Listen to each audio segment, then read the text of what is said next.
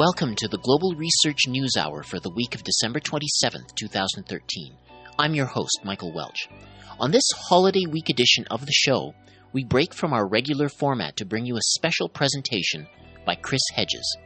Chris Hedges is a Pulitzer Prize-winning journalist, teacher, and writer. He served for 15 years as a foreign correspondent for the New York Times. He served 4 of those years as Middle East bureau chief before covering the war in the former Yugoslavia as Balkan bureau chief, and then covered Al-Qaeda in Europe and the Middle East from Paris. Chris Hedges, who holds a Master of Divinity from Harvard Divinity School, has taught at Columbia University, New York University, Princeton University, and the University of Toronto. He currently teaches prisoners at a maximum security prison in New Jersey. He is also the best-selling author of several books, including War is a Force That Gives Us Meaning, which was a finalist for the National Book Critics Circle Award for Nonfiction, American Fascists, the Christian Right, and the War on America, Death of the Liberal Class, and his most recent, Days of Destruction, Days of Revolt, which forms the basis for the talk you're about to hear. Hedges' talk centers on how radical movements have been historically dismantled by the state, including through the institution of the liberal class, which he calls a safety valve for preserving capitalism. A self-described socialist, Hedges launched a lawsuit in 2012 against members of the U.S. government, claiming that Section 1021 of the National Defense Authorization Act allowed the president authority to detain suspects indefinitely without habeas corpus.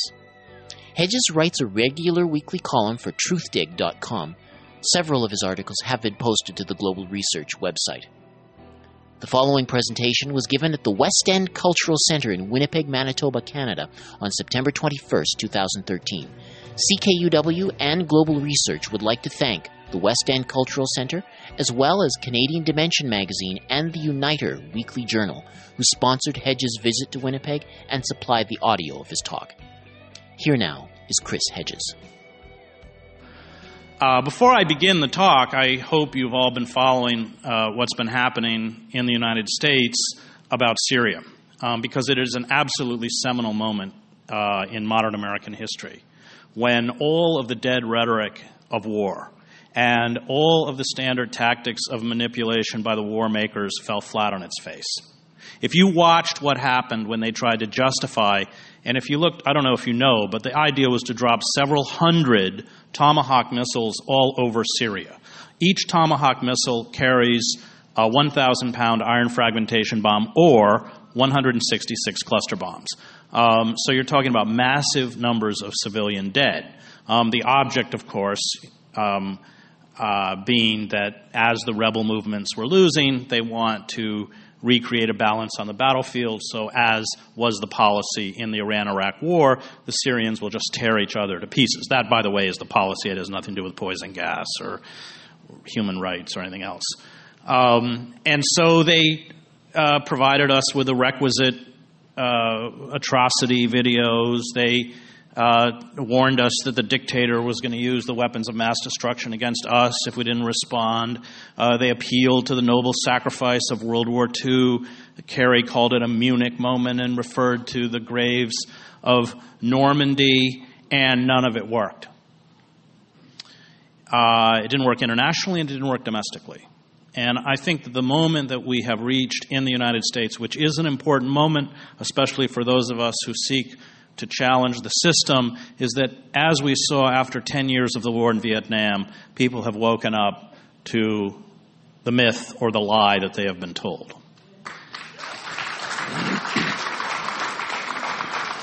That while we are making weapons manufacturers like Raytheon or Halliburton doesn't manufacture but contracts, General Dynamics, General Electric, incredibly wealthy. Their stocks, of course, have all quadrupled since 9/11.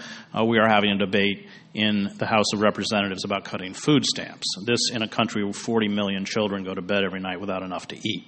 I think that something's coming. I know something's coming because it's always the ruling elite that determines the configurations of rebellion. And the inability on the part of the ruling elite to respond rationally to what's happening the decision not to extend unemployment benefits, the assault on Head Start, the shuttering. I live near Philly. I live in Princeton. I think 21 schools were shut. It's insane. And in this sense, Karl Marx was right. Unfettered, unregulated capitalism is a revolutionary force. It has no self-imposed limits. It commodifies everything. Human beings become commodities. The natural world becomes a commodity that it exploits until exhaustion or collapse. And that is the forces that we are up against. I wrote a book a few years ago now, called Death of the Liberal Class, which started out originally as a book about the press. It was Knopf, which is a big publisher in the States, approached me. Well, the funny part is that they approached the former editor of the Washington Post to write a book about the press, and he didn't want to do it. And then they approached the former editor of the New York Times to write a book about the press, and he didn't want it. And then somebody said, well, let's ask Chris Hedges to write it. I don't know how I got on that list. I imagine that editor is no longer employed at Knopf. Because the idea that I would write a book that would bear any resemblance to what would have been turned in by the former editor of the Times of the Post. And I turned in my manuscript, and they read it and were appalled. They hated it. And they said, okay, well, all right. Well, we'll publish it, but we're going to assign it to an editor who's going to take out all the negativity. I can imagine how that went down. And so I scrambled to find a publisher who would take it, and you get half your advance up front. So I said, just pay Knopf half, you can have the book. And in that period of transferring the contract from Knopf to Nation Books, I began to reflect that it's not just the press that's collapsed, but all of the pillars of the liberal establishment. The church, which I come out of, my father was a minister, I'm a seminary, finished at Harvard Divinity School, the Democratic Party, here in Canada, you have the equivalent, the Liberal Party, the art, which has become mostly commercialized schlock, the university system, and what happened? I mean, what happened? How did it happen? And it took me back to World War I. Now, World War I, especially in the United States, was a pivotal moment because on the eve of World War I, believe it or not, in the United States, we had powerful, progressive, populist, radical, socialist, anarchist, communist movements. And I think what many people forget is that the labor wars in the United States were by far the bloodiest within any industrialized nation. Hundreds of workers lost their lives.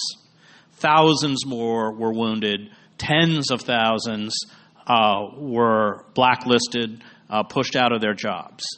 And on the eve of the war, these movements had finally cornered the robber baron class, the Carnegies, the Mellons, the Rockefellers, who had hired their private militias, their gun thugs and Pinkertons to kill workers. And there becomes this fascinating intellectual debate. And I went into the archives at Princeton University where they have all of Wilson's papers and was reading the internal debates in the circles of power between Wilson and Walter Lippmann, who is an extremely important intellectual figure for modernity and a grand inquisitor type figure, undoubtedly brilliant. And his book, Public Opinion, is a kind of blueprint for control. That's where the term or the process of manufacturing consent comes from. When Chomsky and Herman write their book on the press in 1991, they take it from Lippmann's Public Opinion, the manufacturing consent. And Lippmann argues with Wilson that because there's no support for the war, and because Wall Street is essentially shoving the war down the throats of Americans, what happens with the collapse of the Eastern Front and with the collapse of Tsarist Russia is that the Kaiser is able to transfer 51 divisions over to the Western Front. And if you remember, right before the Americans arrived, there was a huge push where they actually broke through and began to gain significant ground. And Wall Street understood that if the British and the French were defeated, then the massive amounts of loans that they had given to the British and the French would never be repaid. So once again, Wall Street is pushing the hand of an isolationist president who in 1916, when he ran for re-election, as his slogan was, he kept us out of the war. And Wilson is frantic. You can see it in the dialogues back and forth, because he knows the country doesn't support war, doesn't want to go to war. And he wants to use the Espionage Act and the Sedition Act, the harsher forms of control, to essentially keep the populace in line. And Lippmann argues, no, we'll have to use them against the radicals, against those people who hold out. But we can seduce the population into backing the war effort. We can employ the understanding of crowd psychology pioneered by Le Bon, Trotter, and finally Sigmund Freud to seduce the masses into getting behind the war effort. And Lippmann wins that argument. And they create the Committee for Public Information, headed by George Creel, former muckraking journalist. Suddenly they have speakers bureaus, 45,000 speakers fanning out across the country. They have their own news division that every day is churning out pro-war stories. And you can't publish in the United States unless you support the war. The masses shuts down for the duration of the war. Because of it, Appeal to Reason, a socialist journal with the fourth highest circulation in the country, takes a pro-war stance. They have their own film division out of Hollywood, which is making movies like The Kaiser, The Butcher of Berlin. And it works. Graphic artists, everything comes to be employed. And when you read Randolph Bourne or Jane Addams, two really great radical figures of the period, their despair is not just how easily the country was seduced behind the war effort, but how swiftly the intellectual or dissident class started cheering for the war effort. And I had a personal experience with this, with a Canadian who you might know, Michael Ignatieff, at the start of the Iraq War. I've known Michael for years, and I mean, to be fair, I like Michael. It's not a personal thing. But on the day Bush invaded Iraq, I was on National Public Radio on a program called Fresh Air, and I was given my 12 minutes to argue about why we should not go to war with Iraq. And I knew that there would be a counterweight, a counter-response, but I didn't know who it was until I heard it on the radio, and it was Michael. And that period, and if you had the fear of 9/11 and, playing into it, the collective humiliation of the attacks of 9/11, was similarly a very lonely period to stand up against the war in the United States. The only two times in this country that I have received, several death threats were standing up against that war. In fact, when I would come into the New York Times, my phone bank would be full of these absolutely vitriolic messages, anonymous letters. The second time is when I attacked the Black Bloc. We can talk about that later. But this moment is really important because what happened is you created the first system of modern mass propaganda. And once the war was over, all these people went to Madison Avenue and started working on behalf of corporations to upend traditional values about thrift, self-effacement, and instill within us the cult of the self, hedonism, the consumer society, the attempt to identify ourselves with brands. And I think when we talk about, American culture at this point, what we're really talking about is corporate culture. We're talking about corporate values that were manufactured assiduously by the public relations industry. And in that shift, at the end of the war, you saw the hated Hun become the hated Red instantly. And the way they bridged it was to say that, the Germans created Lenin, they back Lenin, and therefore, it was sort of a series of non sequiturs. But then you actually, with those movements weakened, you got the most severe repression against, especially the anarchists, with the deportation of Emma Goldman and Alexander Berkman, with the shutting down of Appeal to Reason, shutting down of the masses, the destruction of the Wobblies by charging this great anarcho-syndicalist union. There's a wonderful scene in the labor history of the United States where the Wobblies have shut down the port. I think it's in San Francisco, and they are loading all these Wobblies from Portland, Oregon, everything on these old ships to come and reinforce the strikers at the port. And when they get off, all the San Francisco police are waiting there with their batons and cracking them over the heads, screaming, "Where are your leaders? Where are your leaders?" And they're going, "We're all leaders." You got Joe Hill hung in Utah, Big Bill Haywood, again, trumped up murder charges, flees the country. So the radical movements, which were woven into the fabric of the United States, and as many of you know, after the Haymarket bombings and then after the assassination of McKinley, which purportedly was done by an anarchist, there was severe repression against anarchists in the country. But we had anarchist journals, we had Yiddish anarchist journals in New York City. And so what happened is that counterweight, those radical, powerful, progressive movements, which were not as decimated in Canada. I mean, one of the reasons that you have universal health care, although I'm watching Harper starve it for funds as he tries to kill it, is that your union still had a broad vision for all Canadians. The unions and the groups that we had that had a broad vision, especially a socialist vision, were virtually extinguished. And that left the liberal class, which was never designed to be the political left. The liberal class in a capitalist democracy, as Karl Popper writes in The Enemies of the Open Society, is a safety valve. It makes, as Popper points out, incremental or piecemeal reform possible. So that when you have the breakdown of capitalism in the 1930s, you have that's where you can see the liberal class work in a capitalist democracy the way it is designed to work, where it institutes the New Deal. And Roosevelt says, my greatest achievement is that I saved capitalism. That's what the liberal class does. It sets the acceptable parameters of debate, i.e., you can critique injustices within the system, but you can't go critique the system itself. You can say that this capitalist democracy is not treating the Dust Bowl workers fairly, but you can't go after capitalist democracy itself. You can't go after capitalism. And with the destruction of the radical movements, you saw, in the name of anti-communism, a kind of disemboweling of the very liberal institutions themselves, of all those who had a conscience. Now, there's a writer that I like very much named Dwight MacDonald, who's not read a lot anymore, although any of you who know Chomsky will know that MacDonald, after the war, after World War II, published for 5 years a magazine called Politics, which never had a circulation above 5,000. There's a wonderful essay by MacDonald called Mass Cult, Mid-Cult, where he argues that one of the failures of the left is that they try and dumb themselves down to reach a wide popular audience. And he said that's a mistake.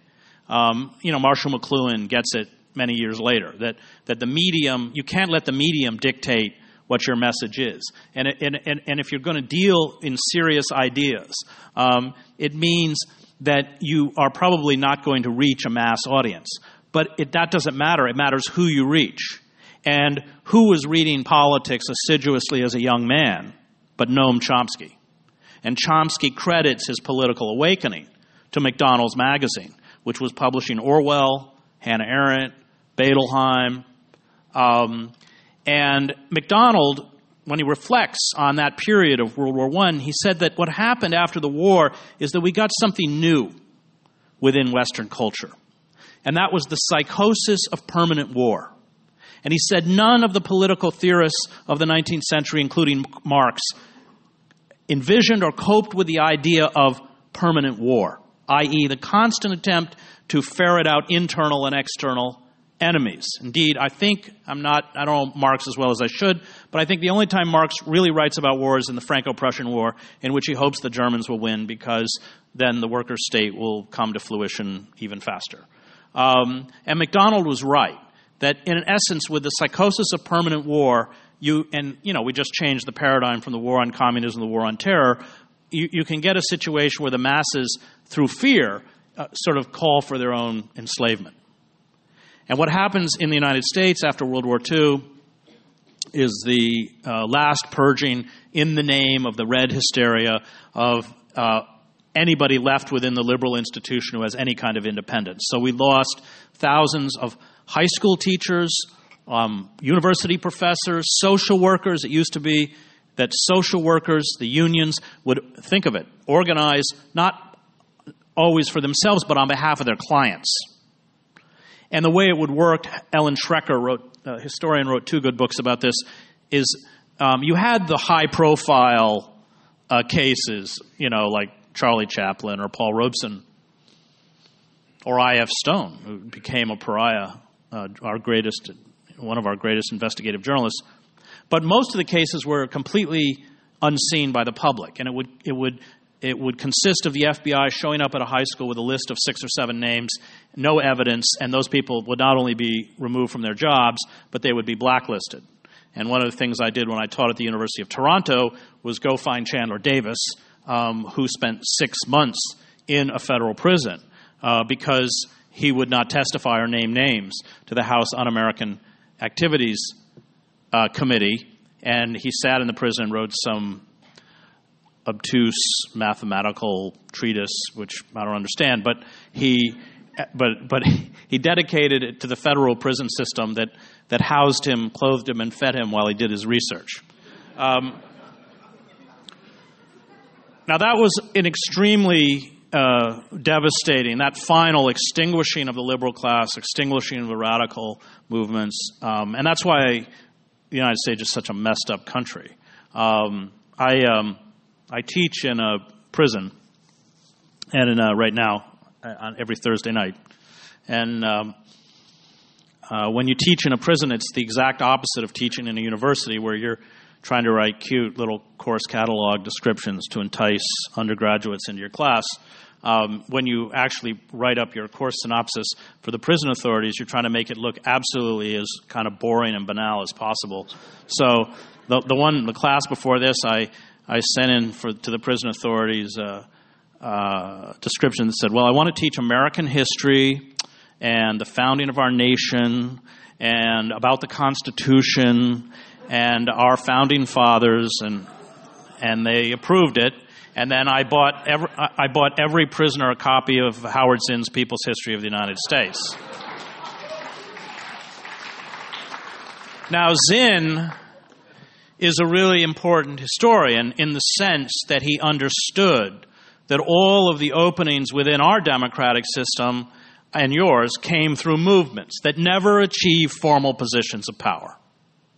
Whether that was the abolitionists who fought slavery, the suffragists, the labor movement, and even the last large movement we had, the civil rights movement.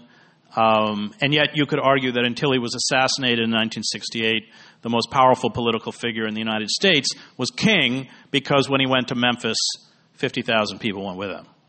That the founders, especially of American democracy, were terrified of popular direct democracy and created all sorts of mechanisms to thwart it.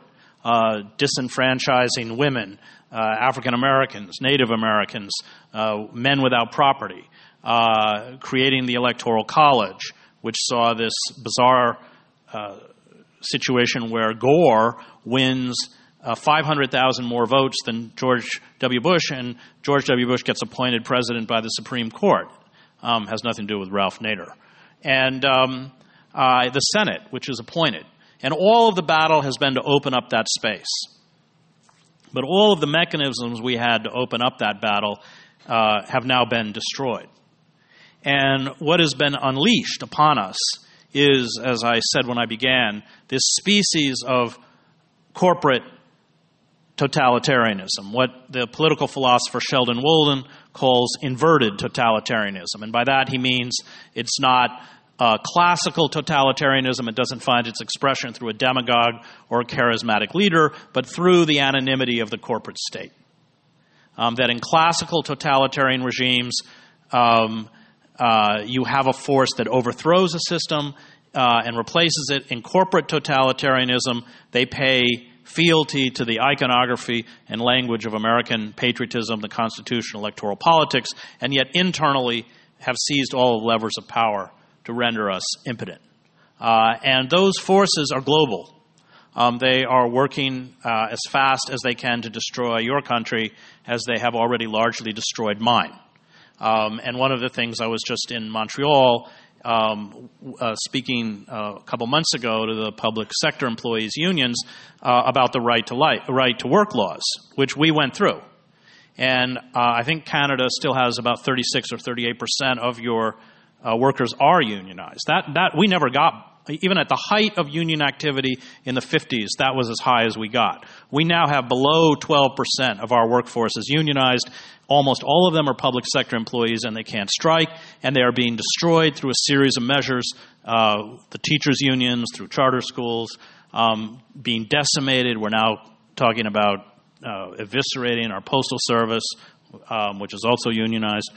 And what happened, is that with the death of these radical movements, that severance, especially from labor, from the radical left, which was the goal of the state, so that radical labor leaders were especially targeted as being quote-unquote communists. And you end up with this distortion in the 1960s where you have the AFL-CIO passing resolutions supporting Nixon's war in Indochina and denouncing the hippies in the street. And this book that Joe Sacco and I spent 2 years on, Days of Destruction, Days of Revolt, which was written out of the poorest pockets of the United States, in one of the chapters is out of West Virginia. And if you went down to the coal fields of southern West Virginia in 1912, their hero was Mother Jones. If you go down today, it's Sarah Palin. And that shows you what's happened. The severance of radical movements from labor, the creation of a labor force which essentially becomes a kind of unequal or a junior partner with the corporate state. And you see it with the bailout in Detroit, because the federal government steps in to bail out Detroit, and they write into the bailout provisions, which the UA, the United Auto Workers union leadership, has to sign on, that they won't strike. And then in that bailout, they reduce the wages of senior auto workers, which are about 75, 76 an hour, to 50, and they allow the companies to hire new workers at $14 an hour.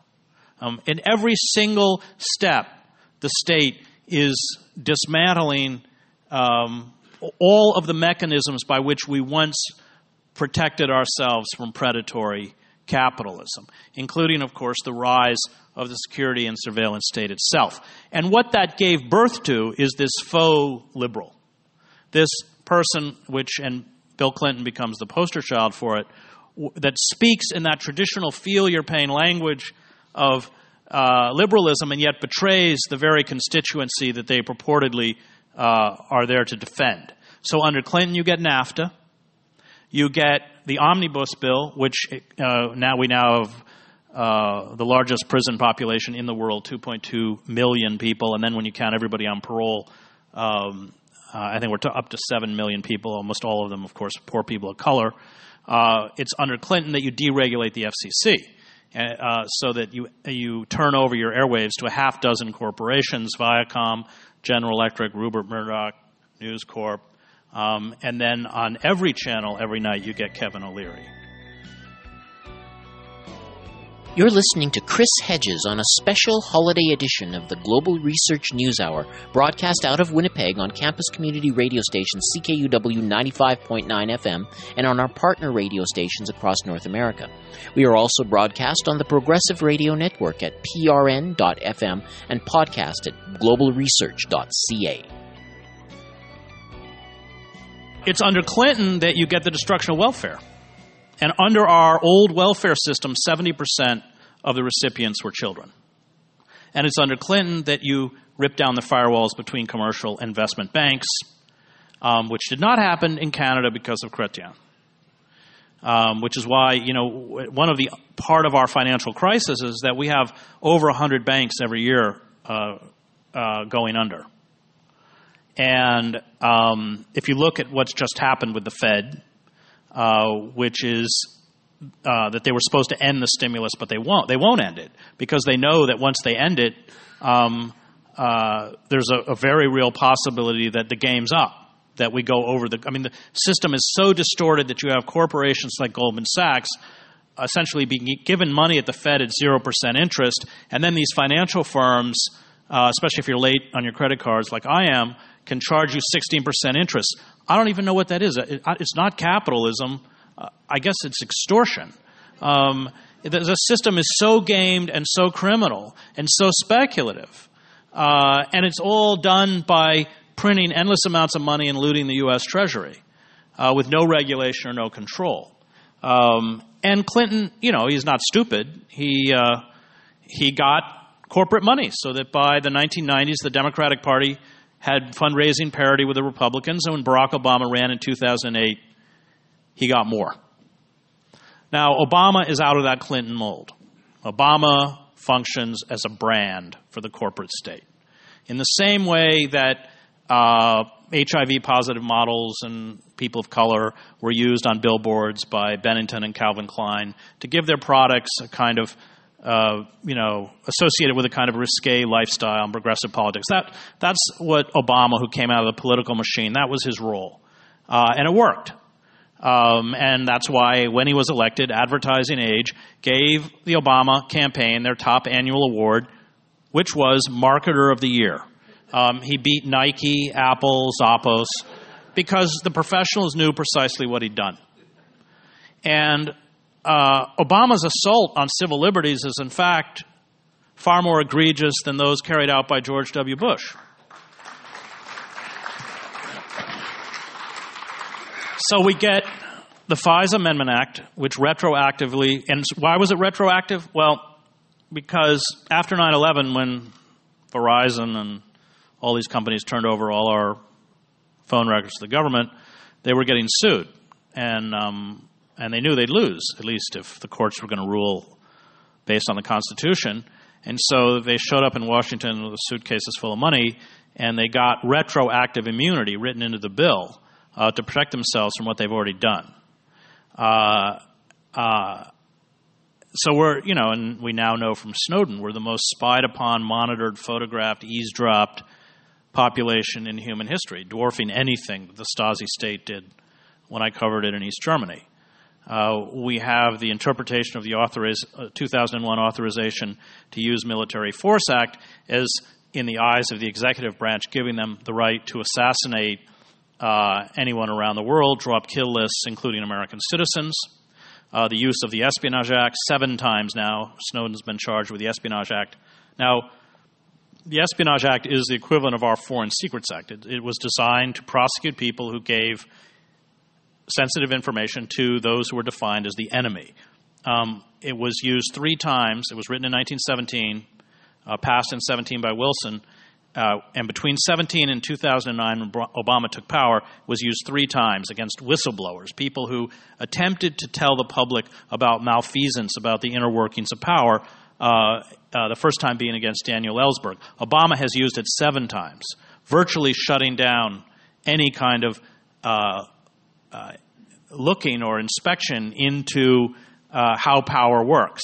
And the persecution of people of conscience, like Chelsea Manning, or Julian Assange, or Snowden, is terrifying. I speak as a journalist, because if you don't have a Manning, or you don't have an Assange, or you don't have a Snowden, you don't have a free press. There becomes no mechanism by which you can hold power accountable. And that's all under Obama. And then, of course, as Chris mentioned, the National Defense Authorization Act, which overturns 150 years of domestic legislation which had prohibited the military from carrying out domestic policing. And the language of Section 1021 is that those who can be picked up by the military, we're talking about extraordinary rendition on the streets of our cities, can be picked up by the military, and these are suspected persons who substantially support. Now, that's not a legal term. That's not materially support. Substantially support Al-Qaeda, the Taliban, or something called associated forces, again, another nebulous term. They can be picked up held in military facilities, including in our offshore penal colonies, and stripped of due process, and they will remain there in the language of this section until the end of hostilities. And we did sue in the Southern District Court of New York. I sued, Chomsky joined me, Ellsberg joined me, and we did win, as Chris said, and the reaction of the Obama administration was quite frightening. We knew they'd appeal, but they didn't just appeal. The day Judge Forrest, Catherine Forrest, issued her ruling, they went to her chambers and said, "We need you, in the name of national security, to immediately issue a temporary injunction," meaning put the law back into effect until the next court up before the Supreme Court, the Second Circuit, can hear the case. Now, Judge Forrest, to her credit, refused. So they called an emergency hearing that 9 a.m. the next Monday morning at the appellate court and put in the same request. Unfortunately, the appellate court granted their request. Now, why? Why were they so aggressive? Why did they have to put that law back into effect immediately? And the supposition that I and the lawyers make is that they're already using it. That there are most likely dual Pakistani U.S. nationals in places like Bagram. Because if they were holding U.S. citizens and Judge Forrest's injunction was allowed to stand, and they were denying those citizens due process, and anybody ever found out about it, they would be in contempt of court. And unfortunately, in July, the Second Circuit ruled, overturned Judge Forrest's decision, and we are now filing papers to attempt to take it to the Supreme Court. I don't know if we'll make it. They may not take it. They get about 8,000 requests a year. They take about 80 to 100 cases a year. If they don't take it, then the law stays in effect. And I think that all of what's happening here is not somehow confined to the United States. It's about the same systems of power. It's about corporate neo-feudalism. It's about creating oligarchic systems, global oligarchic systems, where workers in Canada and workers in the United States are told that they must be competitive in a global marketplace, which means being competitive with sweatshop workers in Bangladesh who make 22 cents an hour, or prison labor in China. That's the world we're creating, a world of masters and serfs. And these people know what's coming, both in terms of the ecological crisis and in terms of the economic crisis. And they are preparing. That's what the whole security and surveillance apparatus is about. It's about getting ready. And at this point, because, especially in the United States, our radical movements are broken, our liberal class has been domesticated, pacified, destroyed, sold out, whatever you want to call it. I mean, the idea that the Democratic Party could even be called a liberal party. In Europe, the Democratic Party would be a far-right party. And that means that for those of us who care about especially what's happening to the next generation, to my children, to those who come after us, it's imperative that we begin to stand up and fight back. And it's not going to come through the electoral process. It's not going to come by appealing to those in power, because the people who run the show are sitting on the boards of corporations like ExxonMobil and TransCanada and Goldman Sachs. There is no way within the system to vote against their interests. When I began this book with Sacco, it was always called Days of Destruction, Days of Revolt. But revolt was conjecture. It was the understanding that because unfettered corporate capitalism has no self-imposed limits, no built-in limits, it would push and push and push until there was a reaction. And at the start of that, or towards the end of that book, we saw the rise of Occupy Wall Street and Zuccotti, where I spent significant amounts of time. And I think that it rattled the state tremendously. The state was quite frightened. I'm just going to close before we go to questions with a little passage from the book from that moment. Cornel West and I held a people's hearing of Goldman Sachs in Zuccotti Park. We brought in high school teachers who had lost their jobs, and single mothers who'd been evicted from their homes because of foreclosures or bank repossessions. And then several hundred of us, marched on Goldman Sachs, where we were arrested. And this little passage is from that moment. Faces appeared to me moments before protesters from Occupy Wall Street and I were arrested on a windy November afternoon in front of Goldman Sachs. They were not the faces of the smug Goldman Sachs employees who peered at us through the revolving glass doors and lobby windows, a pathetic collection of middle-aged fraternity and sorority members. They were not the faces of the blue uniform police with their dangling plastic handcuffs, or the thuggish Goldman Sachs security personnel whose buzz cuts and dead eyes reminded me of the Stasi. They were not the faces of the demonstrators around me, the ones with massive student debts and no jobs, the ones weighed down by their broken dreams, the ones whose anger and betrayal triggered the street demonstrations and occupations for justice. They were not the faces of the onlookers, the construction workers, who seemed cheered by the march on Goldman Sachs, or the suited businessmen who did not. They were faraway faces. They were the faces of children dying. They were tiny, confused, bewildered faces I had seen in the southern Sudan, Gaza, the slums of Brazzaville, Nairobi, Cairo, Delhi, and the wars I covered. They were faces with large, glassy eyes above bloated bellies. They were the small faces of children, convulsed by the ravages of starvation and disease. I carry these faces. They do not leave me. I look at my own children and cannot forget them, these other children who never had a chance. War brings with it a host of horrors, but the worst is always the human detritus that war and famine leave behind. The small, frail bodies whose tangled limbs and vacant eyes condemn us all.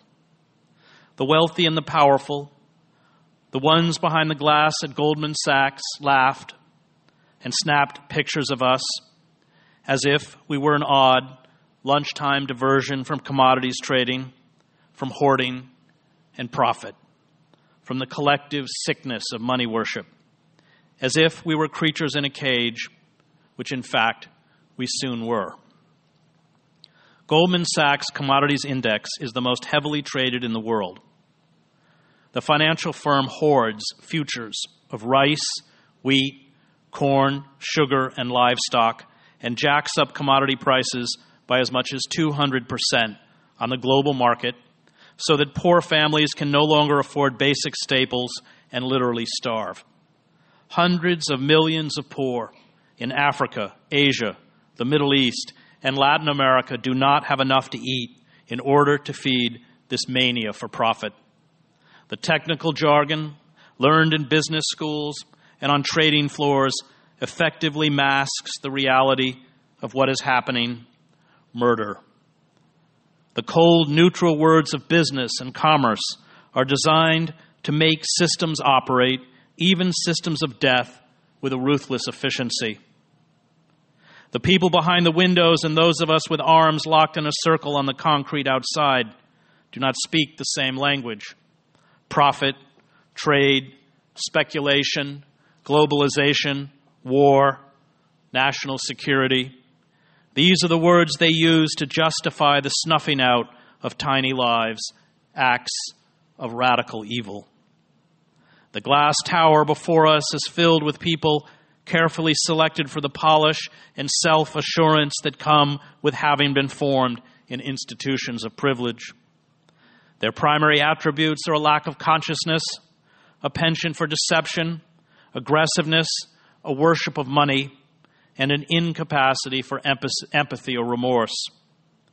It is always the respectable classes, the polished Ivy League graduates, the prep school boys and girls who grew up in Greenwich, Connecticut, or Short Hills, New Jersey, who are the most susceptible to evil. To be intelligent, as many are, at least in a narrow, analytical way, is morally neutral. These respectable citizens are inculcated in their elitist ghettos with values and norms, including pious acts of charity used to justify their privilege, and a belief in the innate goodness of American power. They are trained to pay deference to systems of authority. They are taught to believe in their own goodness, unable to see or comprehend, and are perhaps indifferent to the cruelty inflicted on others by the exclusive systems they serve. And as norms change, as the world is steadily transformed by corporate forces into a small cobble of predators and a vast herd of human prey, these elites seamlessly replace one set of values with another. These elites obey the rules, they make the system work, and they are rewarded for this. In return, they do not question. We seem to have lost, at least until the advent of the Occupy Wall Street movement, not only all personal responsibility, but all capacity for personal judgment. Corporate culture absolves all of responsibility. This is part of its appeal. It relieves all from moral choice. There is an unequivocal acceptance of principles such as unregulated capitalism and globalization as a kind of natural law. The steady march of corporate capitalism requires a passive acceptance of new laws and demolished regulations, of bailouts in the trillions of dollars and the systematic looting of public funds, of lies and deceit. The corporate culture epitomized by Goldman Sachs has seeped into our classrooms, our newsrooms, our entertainment systems, and our consciousness. This corporate culture has stripped us of the right to express ourselves outside of the narrow confines of the established political order. We are forced to surrender our voice. Corporate culture serves a faceless system. It is, as Hannah Arendt wrote, the rule of nobody, and for this very reason, perhaps the least human and most cruel form of rulership.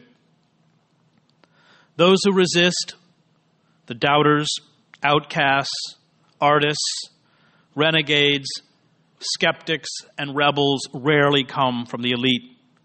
They ask different questions. They seek something else, a life of meaning. They have grasped Immanuel Kant's dictum: if justice perishes, human life on earth has lost its meaning.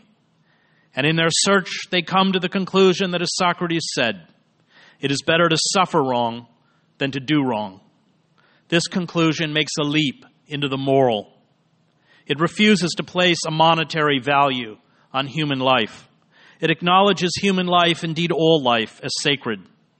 And this is why, as Arendt points out, the only morally reliable people are not those who say, this is wrong, or this should not be done, but those who say, I can't.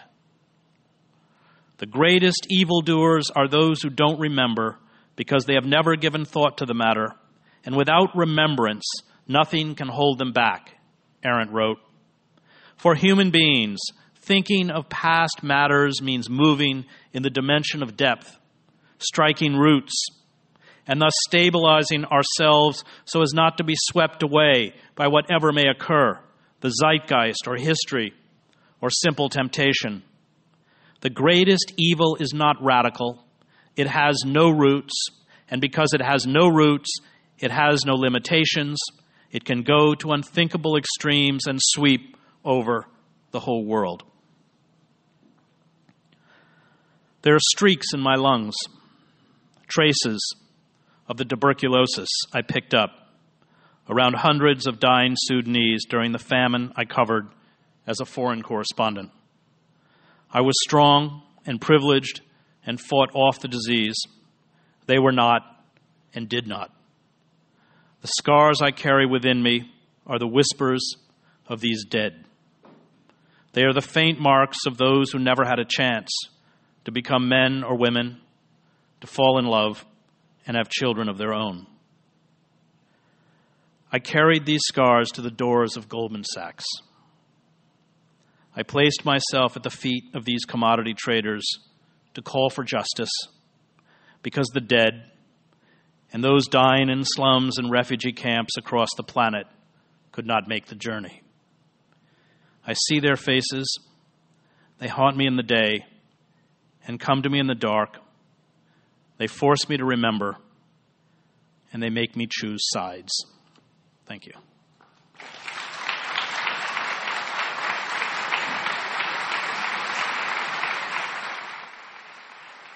Chris Hedges gave his talk to a packed audience at the West End Cultural Centre in Winnipeg, Manitoba, Canada.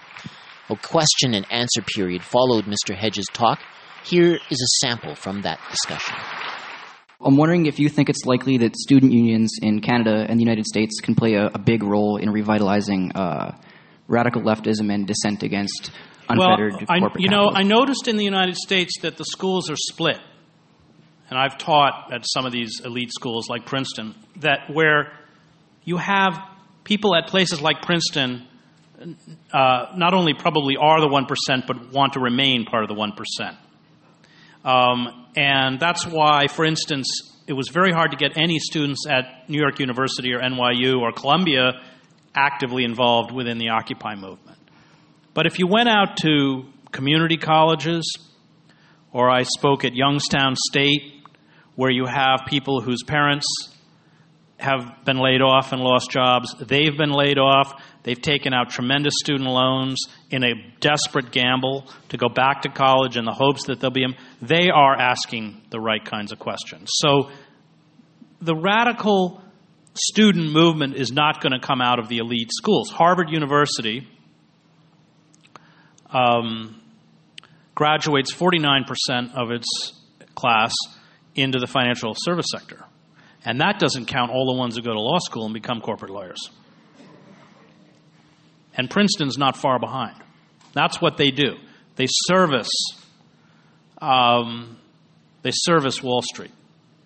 One of the sort of ironies of Obama's Booker T. Washington message to the American poor is that he says, well, you got to get an education.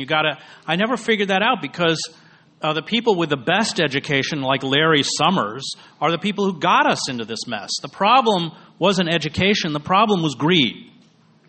And these elite institutions are complicit, completely complicit. This is obscene, this $6.5 billion fundraising campaign for Harvard.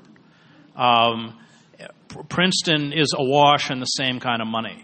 And they function as corporations. You look at the trustee boards of these universities, and half of their trustee boards should be in jail. They're all hedge fund managed. They should all be in prison. So I don't hold out much hope for the students in the elite institutions. It's those students who didn't have that kind of privilege and financial resources to go to those institutions that I do think are going to begin asking the right questions. And one of the things that's distressing is watching how, personal debt, $1 trillion of personal debt is all student loans, largest personal debt in the country. I lived in France for a while, and I told my son, who's now living in France, I said, look, can you imagine if Sarkozy or somebody got up and announced that French university students would have to pay $50,000 a year to go to college? They'd shut the damn country down. But we roll over like sheep. And when I taught at UT, I was a little distressed to find out how many of those students also were amassing really crippling loans. The Canadian system, which had once been a kind of model at the high school but also at the university level, is being distorted and destroyed in the same way the American system is. But because it's the same forces behind it.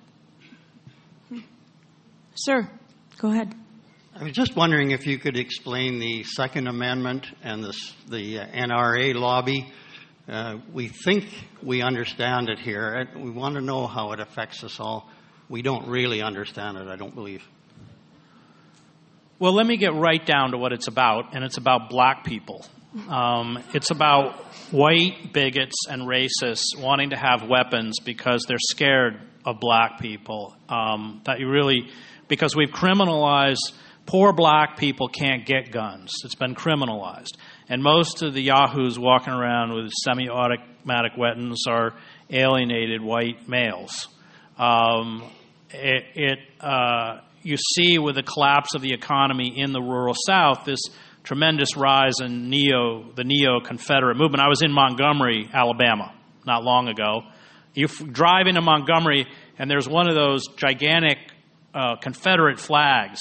I mean, one of these, football stadium-sized flags on this gigantic flagpole put up by the Sons of the Confederacy. There are Confederate monuments all over the place, and they had just had a reenactment of Jefferson Davis, and he's the president of the Confederacy, his inaugural with a bunch of overweight white guys and somebody dressed up like Jefferson Davis.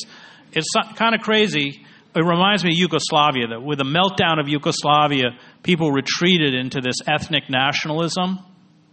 I think the other important point, I spend a lot of time in the Walrus story talking about it, but violence in the United States, we don't have a revolution, except for Thomas Paine, who was British anyway. We don't really have revolutionary ideologies. We never produced a Gramsci or a Lenin or a Marx.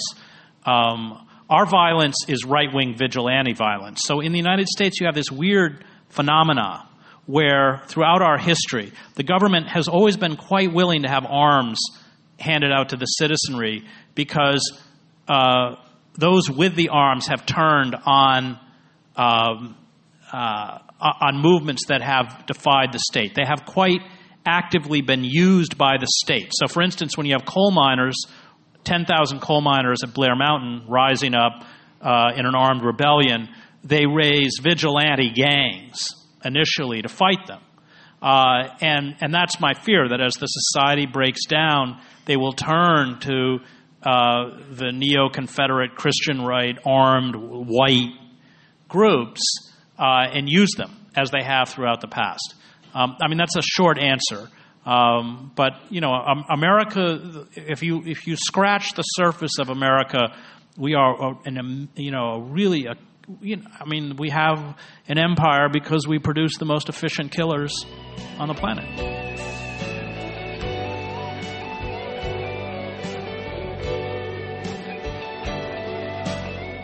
That was Pulitzer Prize-winning author Chris Hedges speaking in Winnipeg, September 21st, 2013, at the West End Cultural Centre. Once again, we would like to thank the West End Cultural Centre, the Uniter Weekly Journal, and the Canadian Dimension magazine for sponsoring this event and providing the audio from the talk. To download your own copy of the talk, go to globalresearch.ca, click the tab for Global Research News Hour, and search for Chris Hedges in the show archive. This is the concluding episode of the Global Research News Hour for 2013. We hope you'll join us in the new year for more cutting and incisive analysis of important global events. The music for this week's broadcast was from the song Marooned by Pink Floyd. I am series producer and host Michael Welch. Thank you for listening.